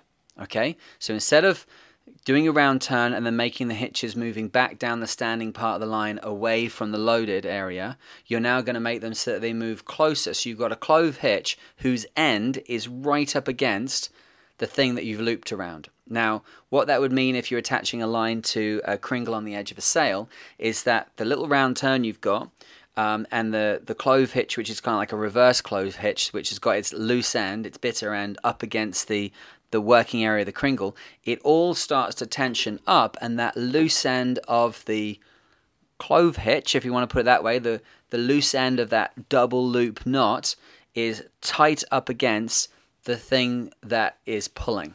Okay, does that make sense? I hope it does. This is not to be confused with an anchor bend, which is where you make a round turn and then you make a hitch through the round turn and then make another hitch and secure it. That's an anchor bend. That's different. And it's not a round turn and two half hitches, and it's not a round turn with a clove hitch. This is like a clove hitch that works its way back towards the loaded part, the round turn, and the loose end is then tucked up tight in the knot. So what does this do for me in my situation? Why did I pick this particular hitch? Because when I tied the halyard onto it and it snugged down tight onto the sail, it caught the end of the line and secured it absolutely 100% up against the sail. So now, like, Chris, you can't undo the knot. Well, that's not what I'm looking for, because this sail is going to get super out of control if I pull it up onto the foredeck on my own and this thing starts to open up. So I lift it up using the halyard, which is attached with the buntlin hitch, and I pull it forward further with the line that's on the deck, and then I bring it down onto the deck, and then I use another sail tie to tie it to the deck, and then I cut the sail tie, which is made with a buntlin hitch, from the halyard, because the halyard's got like 6 foot of sail tie, right? Our sail ties are 2 meters long, and that's what I'm using. So I am now cutting up a sail tie, but every time I cut it, it's leaving the sail compressed and tightened and holding together, basically furled with a buntlin hitch. Don't ask me how it came to me. That's just how my brain works. So then, over the next hour, I used halyard up, line forward, buntlin hitch, cut the buntlin hitch off and tie the sail to the deck, and just basically coiled and flaked the sail up and down the deck. And if that video is still on our YouTube channel, whatever it's called, when things go wrong on Open 60, there's a bit of me at the end in a blue fleece going, yes! And I actually filmed the last bit of me getting out of the water, because from start to finish, from it all going horribly wrong after after eating my ambrosia creamed rice and then getting that massive katabatic gust, it was 6 hours. That's how long that took.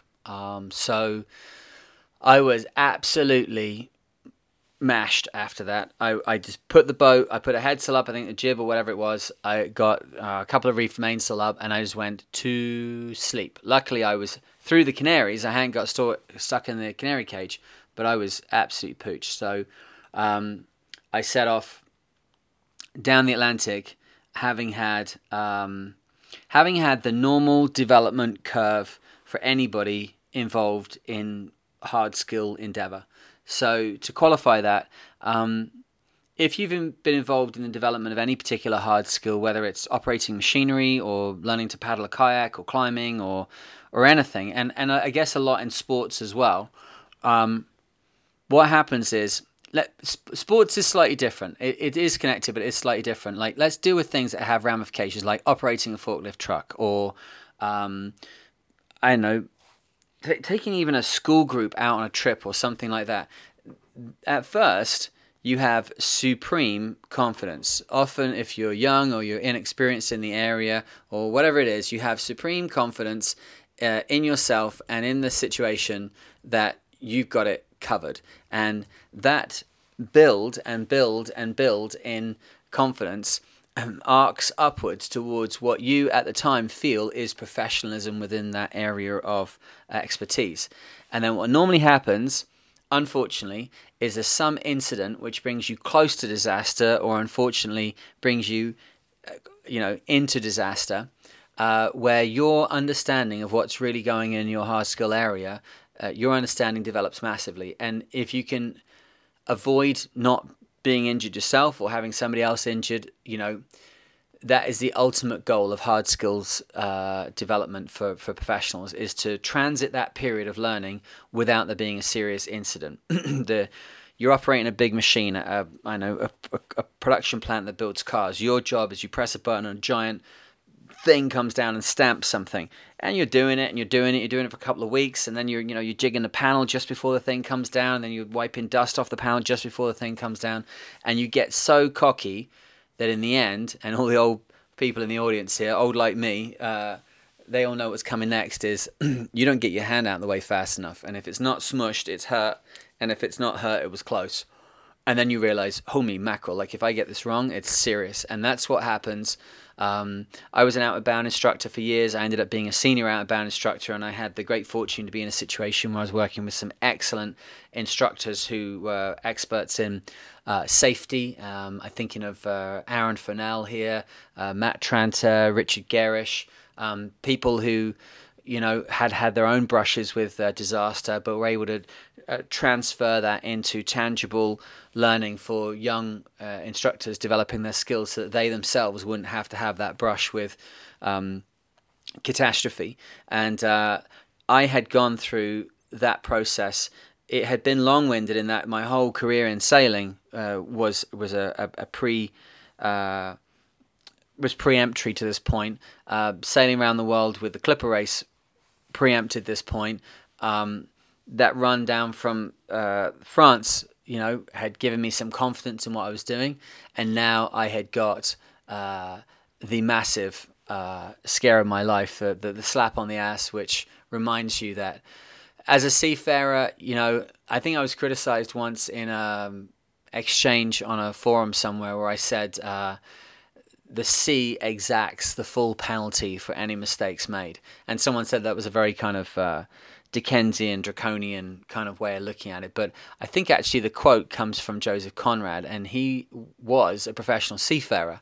And he was a professional seafarer in a time when that was absolutely the truth. If you made an error in navigation, you were on the rocks. If you made an error and had some kind of plague come on board, you all died. If you didn't know where you were going for navigation, you didn't get where you were going, and the cargo spoiled. Like everything was life or death. You go over the side, that's it, end of story. And I think that is still the best way to look at sailing offshore. Like, I'm all for everybody getting involved in any way they possibly can. But here's the thing. You got to do it with the correct safety protocols on board the boat, with the correct safety standards in operation on the boat, with the correct safety gear, with people who are very experienced leading what's going on and leading it in a considerate and sensible manner, which means that each evolution is properly explained, that it's done safely, and that the overriding set of principles that are behind every single thing that you're doing,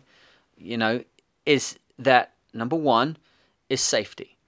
Safety for yourself as an individual, safety for the crew, safety for the boat. Next is respect. respect for yourself, respect for the other crew members, respect for the boat, respect for the environment. Number 3 is speed and overall position. And for me, I guess that does always inhibit my ability to go fast on the water. I know how to break the seal on that, but I will...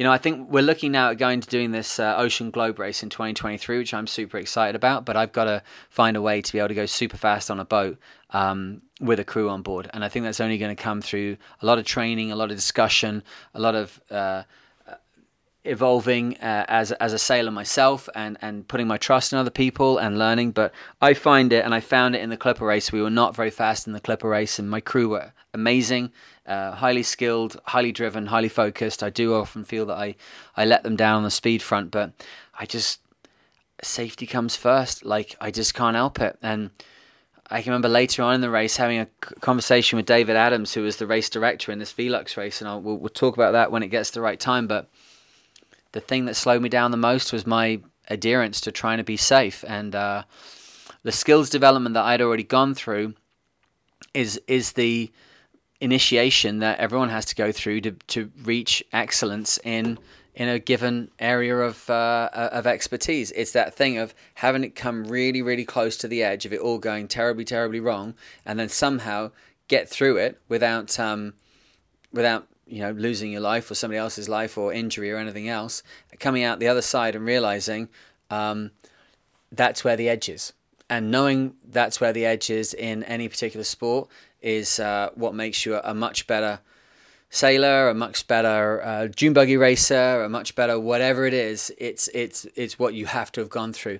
So when I contemplate people getting out on the water and they are sailing with people who don't have that breadth and depth of experience and haven't been to that brink and haven't seen over the edge and seen what that's about, that makes me very, very nervous. So I'm all for people getting out there in the correct environment, and that means training for skippers, training for crew on the paid side of things, and then proper training and proper understanding of what's going on. This is not all about the speed. This is not about come on guys and screaming and shouting and everything else. This is about keeping it safe so that we can all come back and continue to enjoy and be involved in the sport. So I had a very strong need to sleep. After all that, I had a lot of thinking to do, and obviously I had to get the pucker out of my ass and get back on, because like it or not, what I was involved in was a round the world yacht race, and at this point, this might take an hour and a half to explain to you in a podcast, but I was only a fraction of the way into this race all the way around the world. We can jet forward a little bit here. I want to, I love doing these long form podcasts, and anybody that knows me knows full well that I can talk the leg off an iron pot, and I do not apologize for that. I want to communicate about this incredible thing that we're all interested in sailing and offshore sailing, in this thing which allows us to travel the oceans of the world and experience the highs and lows that are, possible inside a human life. But I'm not going to cut it short to to fit it into your commute, right? You're going to have to listen to me on the way there. You're going to have to listen to me on the way back, and you're probably still going to be listening to me later on in the bathtub. So that's how it is. That's how it's going to go. That's how I like to do it. We're not doing it for, shits and giggles and sponsor dollars. We're doing it to try and communicate the excitement and passion that we all have for this incredible thing, sailing. So I'll keep talking, but we'll keep it inside of a couple of hours, and then because you've got lives and stuff. I understand and understand how that goes. I've heard about that stuff. So I set off. So I guess that was the point at which I woke up to the fact that I was going to have to. I don't know, what can you do? You can't focus in harder, come on grasshopper, practice harder. All you can do is keep doing what's in front of you. The daily routine when you're doing this kind of race around the world is not perhaps what you expect. So I just have some coffee there. It's 1:30 in the morning and it's time to talk, but that also requires coffee. the regimen for this kind of sailing is based in science and based in a desire for performance and for safety and in, I think, the psychology of how much you can tolerate. So the closest comparable is probably having a newborn child. It's that kind of situation. Let's look at the mathematics and the safety of it first. That's really the spine of the thing. If I'm doing 16 knots, the horizon is, let's just keep things simple. Let's not split hairs. It's about 8 miles away, right? When I'm stood on the deck, it's like 7 point something, but let's say it's about 8 miles, right? So in half an hour, I'm going to be at the horizon, okay?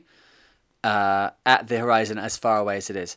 If I go down through the companionway hatch, and at that moment, the top light of a ship just peaks over the horizon, that ship is about 16 miles away.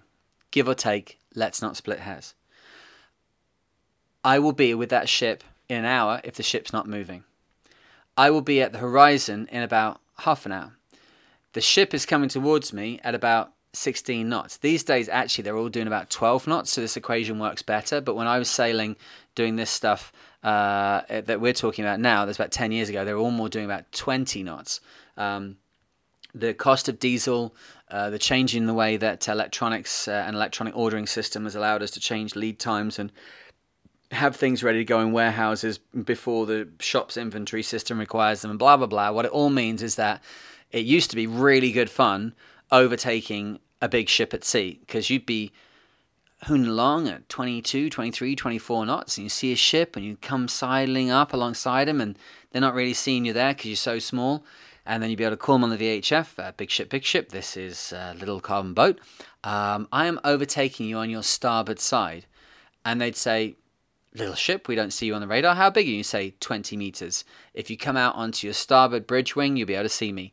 And you'd get these people bustling out onto the wing, and you'd be waving at them, and it's all very positive and good, because there's not many merchant sailors who won't throw you a wave as you go past an open 60 like hauling ass. But that's kind of gone now. Like they're all doing 12 knots. But in our example, I'm doing 16 knots towards horizon. Just as I go down the companionway, a ship's top light, not his hull, he's not 8 miles away, his top light. We can talk about flat Earth if you want one day. Let's do that. I'll give you my personal knowledge as to why the world is round. But the fact that the top light arrives in sight first and not the hull of the ship would be a good indicator for the world being a globe, not a flat plane. But anyway, the top light comes in sight, and that top light is shining out with a light bright enough to be seen at about 25 miles, but the top light and its elevation and my elevation means that it'd be in sight about 16 miles. Let's imagine the ship is doing 16 knots itself. It's steaming directly towards me. It's the most unfortunate situation there is. So it's going to get, in half an hour, 8 miles towards me, and I'm going to get, in half an hour, 8 miles towards that. And so in half an hour, give or take, I'm going to crash into the damn ship. That's a bad, bad day. So if I sleep for 20 minutes, by the time I wake up and get back on deck, the worst case scenario, there's nobody on watch on the ship, no one saw me, it's an absolutely reciprocal course.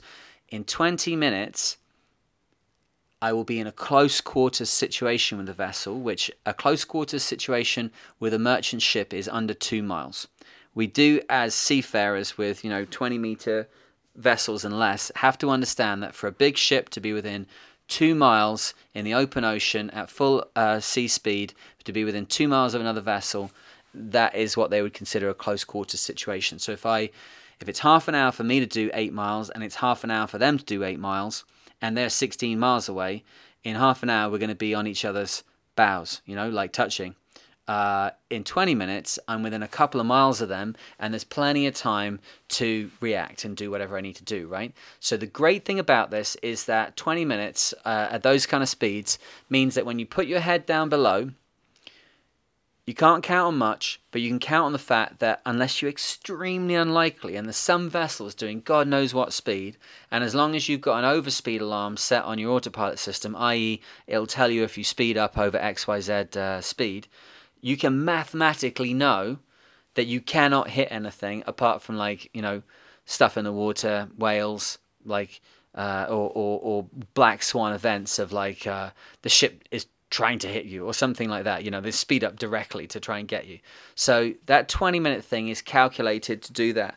Now, again, if you're trimming a boat at sea to go racing and go as fast as you can, and you're doing it with a full crew, you're constantly trimming the main, you're constantly trimming the jib, you're constantly trimming backstays and every aspect of what's going on, depending on your skill level and the energy level and the kind of boat you've got. But when you're racing around the world, and you're in a kind of sleep pattern, being able to trim every 20 minutes is an acceptable pattern. It's an acceptable gap between trims. A lot of the time, the boats are sailing by apparent wind. So what I can do is I can tell it to sail by apparent wind, and then set an alarm which tells me if I go off the course that I want to be on. So the apparent wind the true wind starts to shift, and the boat starts to follow that. The apparent wind stays the same, so it is steering by the apparent wind, but now the heading's changed. So I have an alarm set to tell me if the heading's changed. If the boat is steering by the true wind, and the true wind starts to move, I can also have a heading alarm set, which is going to tell me when the boat's going off the course I expected it to be on. So if I know that it's not going over speed, I know that it's not changing its angle, and I know from a good visual scan that there's no ship's lights in sight, then when I go below, I've got 20 minutes and it's all good. I can trim the sails to the apparent wind, and if I'm steering by the apparent wind, even if I go off course, the sails are still trimmed to the apparent wind, right? If I'm sailing by true wind, I do need to trim the sails because the apparent wind could have changed with speed changes, which would adjust the apparent wind, right? So there's all sorts of alarms that are being set to tell us when the boat's going faster and slower, when the wind's going up and down, when the course is changing, when the apparent wind angle or true wind angle is changing. So there's lots of inputs, but given no changes in the apparent wind, true wind, speed, all that kind of stuff, 20 minutes sleep is good to go. You can relax and hang out. And actually, it does work okay, because that wake up after 20 minutes starts to become, I say, like having a baby, where you just check and make sure everything's fine, and then you go back to sleep. Like, there's a natural instinct in there, which is almost, again, cluing into a part of the brain, which is okay. I've sailed with some people just recently. We sailed a Volvo 70 from Antigua to St. Martin, and hello to Lance Shepard and to Claire and the crew of of Kraken, which was Telefonica Black back in the day. Brilliant boat. Really enjoyed sailing with them between Antigua and St. Martin. Lance is a great guy to be on a boat with. Very relaxed, very professional, very calm, great boat. And we sailed up and we did some work. I can't remember what it was. And I think we put in the mainsail up. We put the mainsail up. It was just a couple of us really to grind. And I just kept saying to him, slow down. Let's just, it's a couple of young guys and they're trying to go fast. Like, just go at an appropriate speed, a sustainable speed. But they wouldn't have it. Like, the arms of the coffee grinder flying around. We put the mainsail up, and then the jammer slipped and the mainsail came down again. Then we had to put it all the way back up again, which then I was thinking, wow, I really wish that we'd gone at a nice sustainable speed on the first go running. What would it be on that boat? Like 220 foot of halyard through, because it's feeling pretty heavy on the second go through. And I'm not sure if it was right then or if it was a little bit later in the trip, but that kind of output of energy, I could have a 20-minute sleep after that.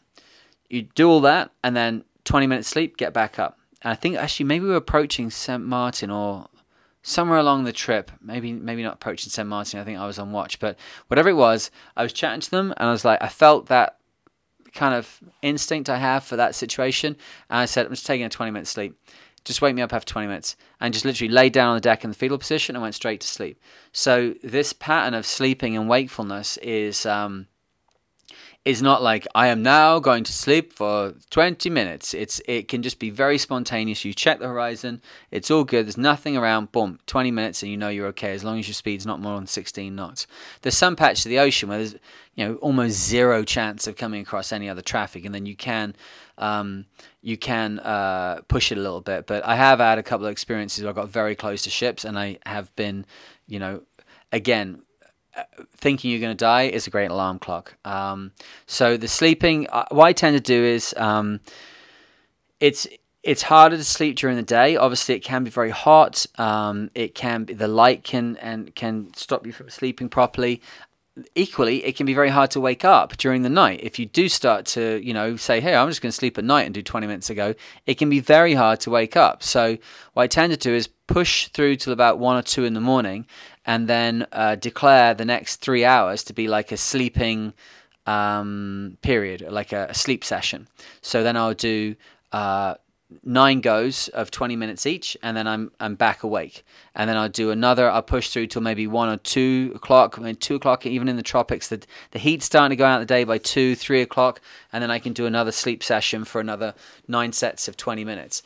And if there's something comes along in between that, which is some heavy bit of work I've got to do, which we'll go into that later, exactly how hard it is to tack and jibe these boats, but I will, just literally lie on the deck and take 20 minutes so I can.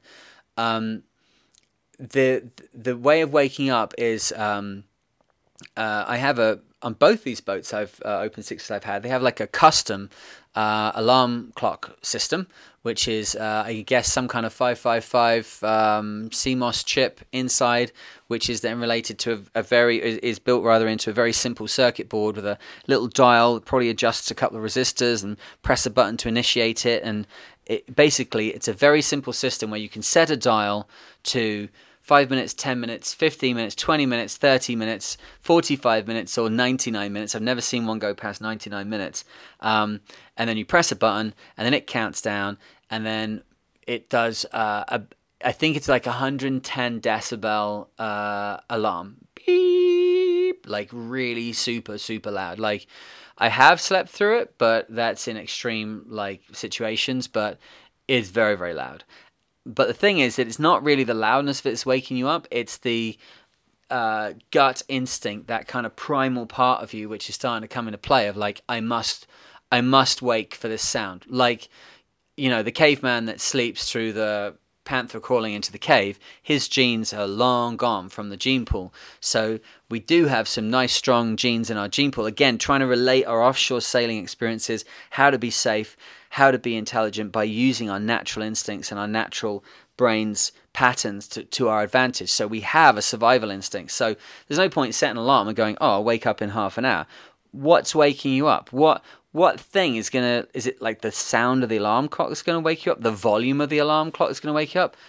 What should wake you up is the firm and clear understanding of the fact that if you mess this up and oversleep, things are going to get real bad real fast, right? So it wasn't actually a sleeping experience, but let me give you an idea of a close miss at sea for a solo sailor.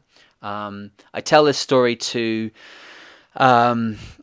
open up this closed area of sailing and to share with you my experiences so that other people are safer.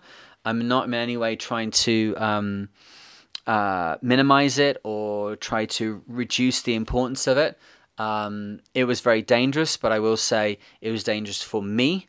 I was alone on the boat. It's part of this trip we're talking about now. It happened around this time, so it's appropriate to discuss it. It was in the shipping lanes south and west of the Canary Islands.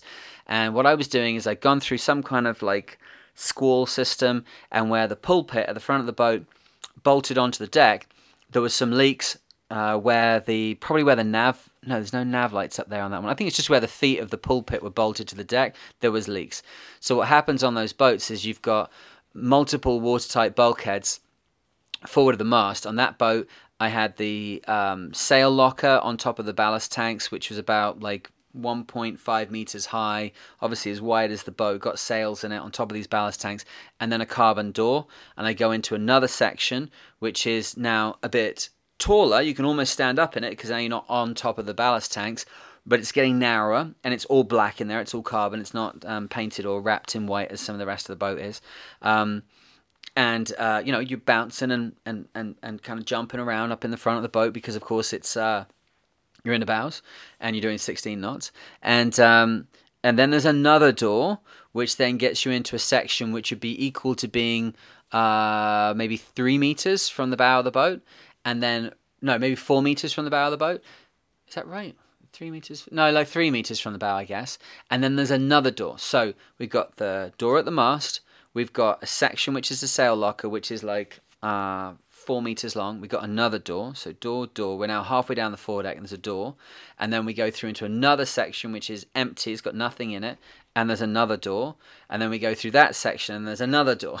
So we've got a crash bulkhead at the front of the boat, which is set 10% of the waterline length of the boat back from the bow. So if the front of the boat stoves in, that's going to hold back the water getting in. Then we got a compartment behind that, which is like a further buffer where cracks may develop and water may come into the hull. And then we're into what is the sail storage area, which is forward of the mast and underneath the main guts of the foredeck. And then we're at the midsection of the boat, right?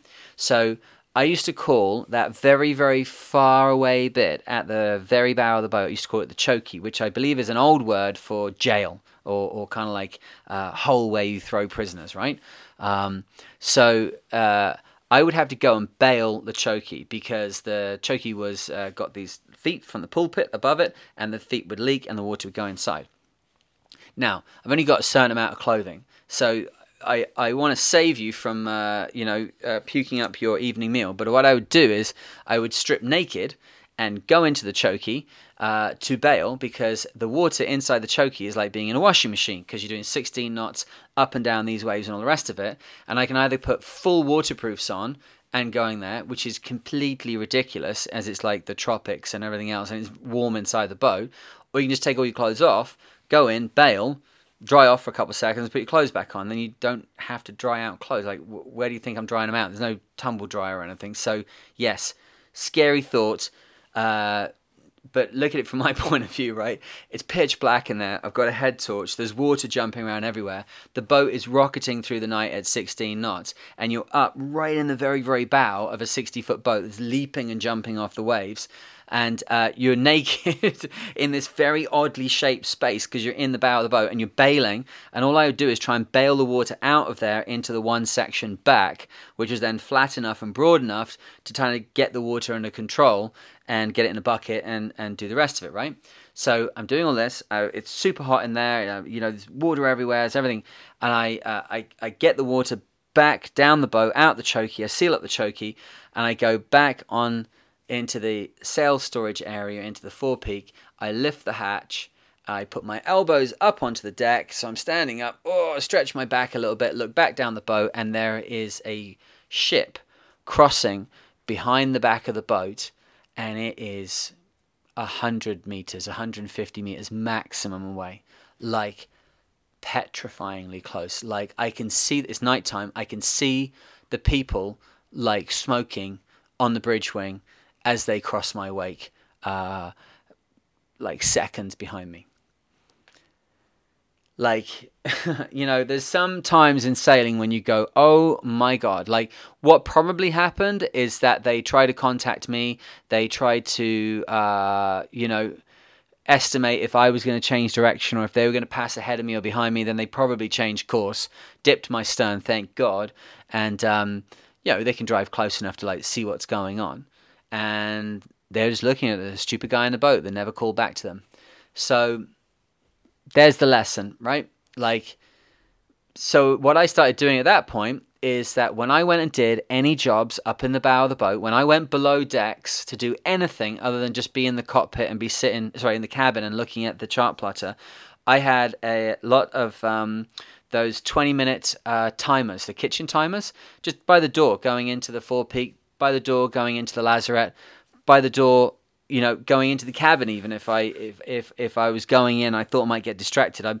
I was a kid that got distracted. I got sent to my bedroom to tidy it up, and I'd come back 3 hours later, or they'd come and find me 3 hours later. I hadn't done anything. I was still playing on the floor, although I don't think I was the only kid that's got that quirk. But I reacted to this near miss by installing something which meant that I could never be more than 20 minutes and get distracted again. So what wakes you up when you're doing 20 minutes sleeping and then waking up? It's the very real instinctual caveman, cavewoman instinct of like, this thing means I have to wake up. And you just roll automatically out of bed or cabin, or wherever it is you are. You put your head up, you look around, boom, go back down, you can do another 20 minutes, all right? Make sure the trim's right, make sure the speed's right, but you get so automatic at doing that it's not really a problem. So maximum be sleeping. I think I said a 3-hour session during the night and a 3-hour session during the day, like 6 hours sleep. It is possible. It is possible with breaks. It is possible to do that as long as you're not doing sail changes. If you're doing sail changes, or you're having to navigate, or you're having to stay awake for shipping or anything like that, like get all that and throw it out the window. But I would be trying to sleep during the night, and I'd be trying to sleep, another session during the afternoon to try and get as much sleep on board as possible.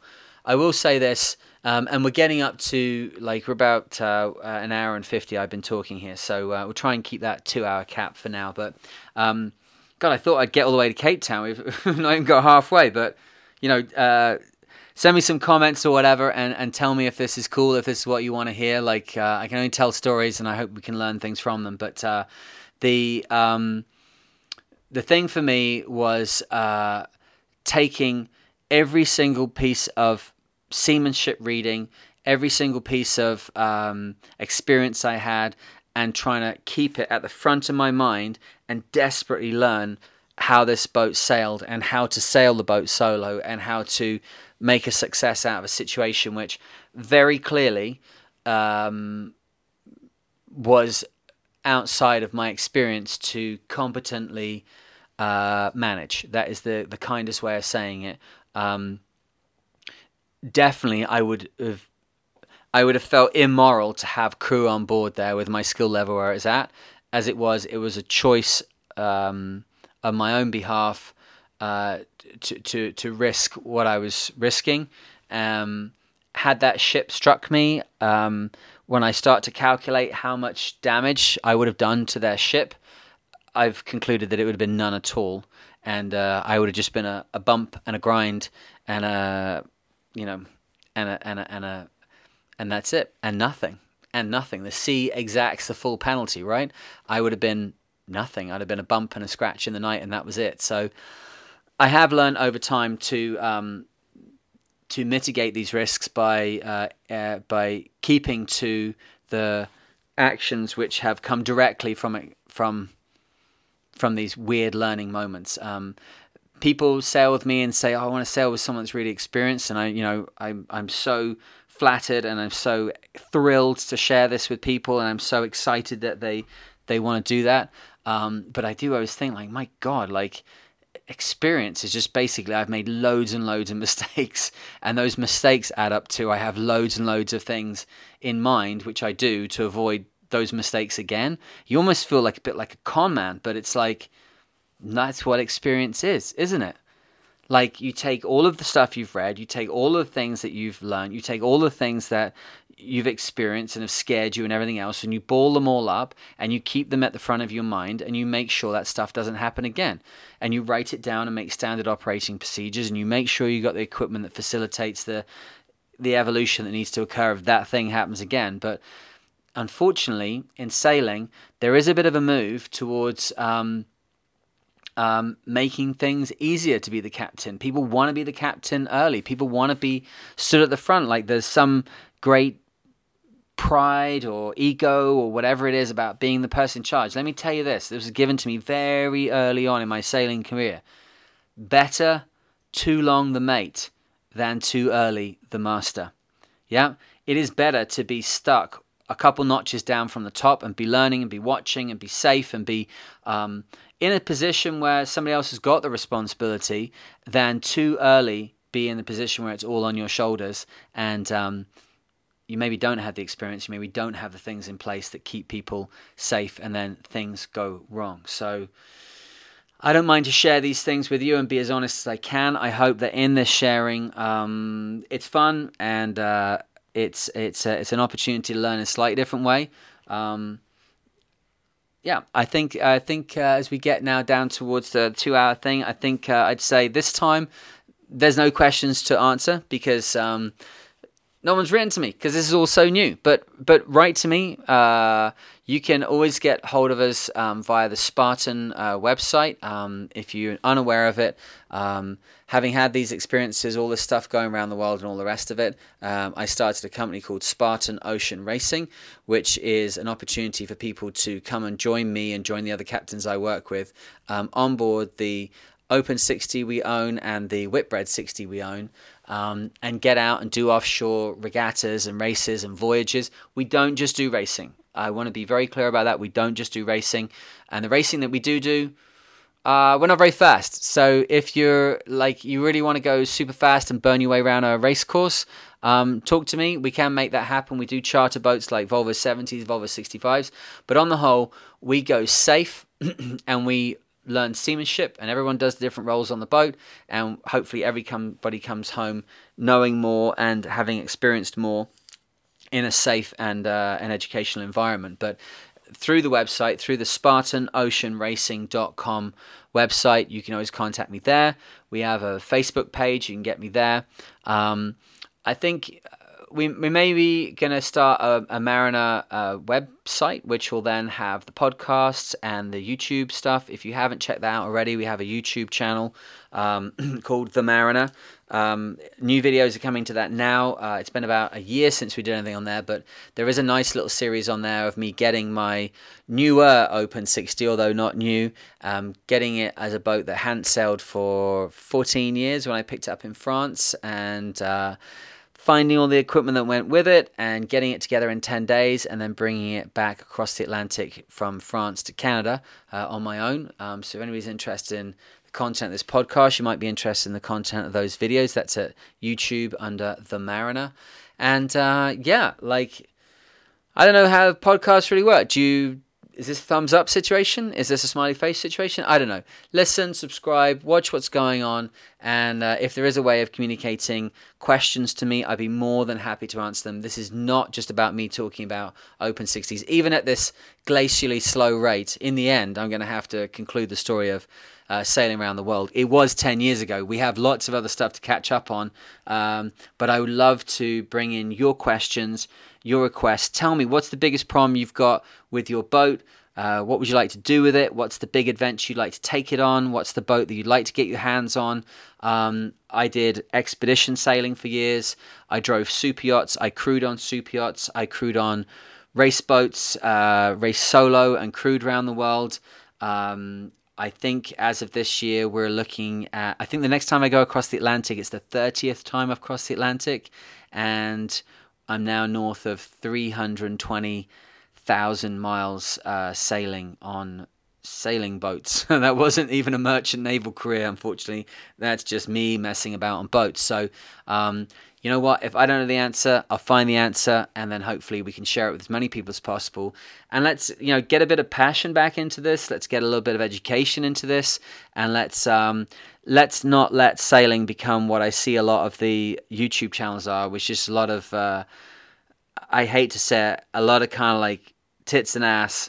Is that the right thing to say? I don't know if that's even very PC, but there's a lot of people showing off a lot of skin to get clicks and get views and get subscribers, and there happens to be a boat there. It worries me that that's what it's about. There is a wide open ocean of knowledge which I am more than happy to share. I don't want to make it into a kind of, I call it like a Napoleon syndrome, that you get information, then you hold on to it, build your little empire, and don't share it around. And if there's an opportunity to do that through this podcast, I would be a very, very happy sailor. So send me your questions, and I'm going to kick into gear and do another one of these. This will be released on the Monday. I'll be doing another one on the Thursday, and then we'll have a see if there's a separate kind of show that we can do maybe on the Saturday to really kind of, build some momentum, build a community, and come together and chat and share a passion for sailing. That's what it's all about. So I hope you enjoyed this. We're just past the 2-hour mark. It's been me, Chris Stamwell Major, The Mariner. What else can I call myself? Jesus, I spend more time at sea than I do on the land. Looking forward to speaking to you again next time. And in the in-between time, stay safe with the COVID-19. And if you're on the water, as always, sail safe, sail fast. We'll speak to you soon. Cheers.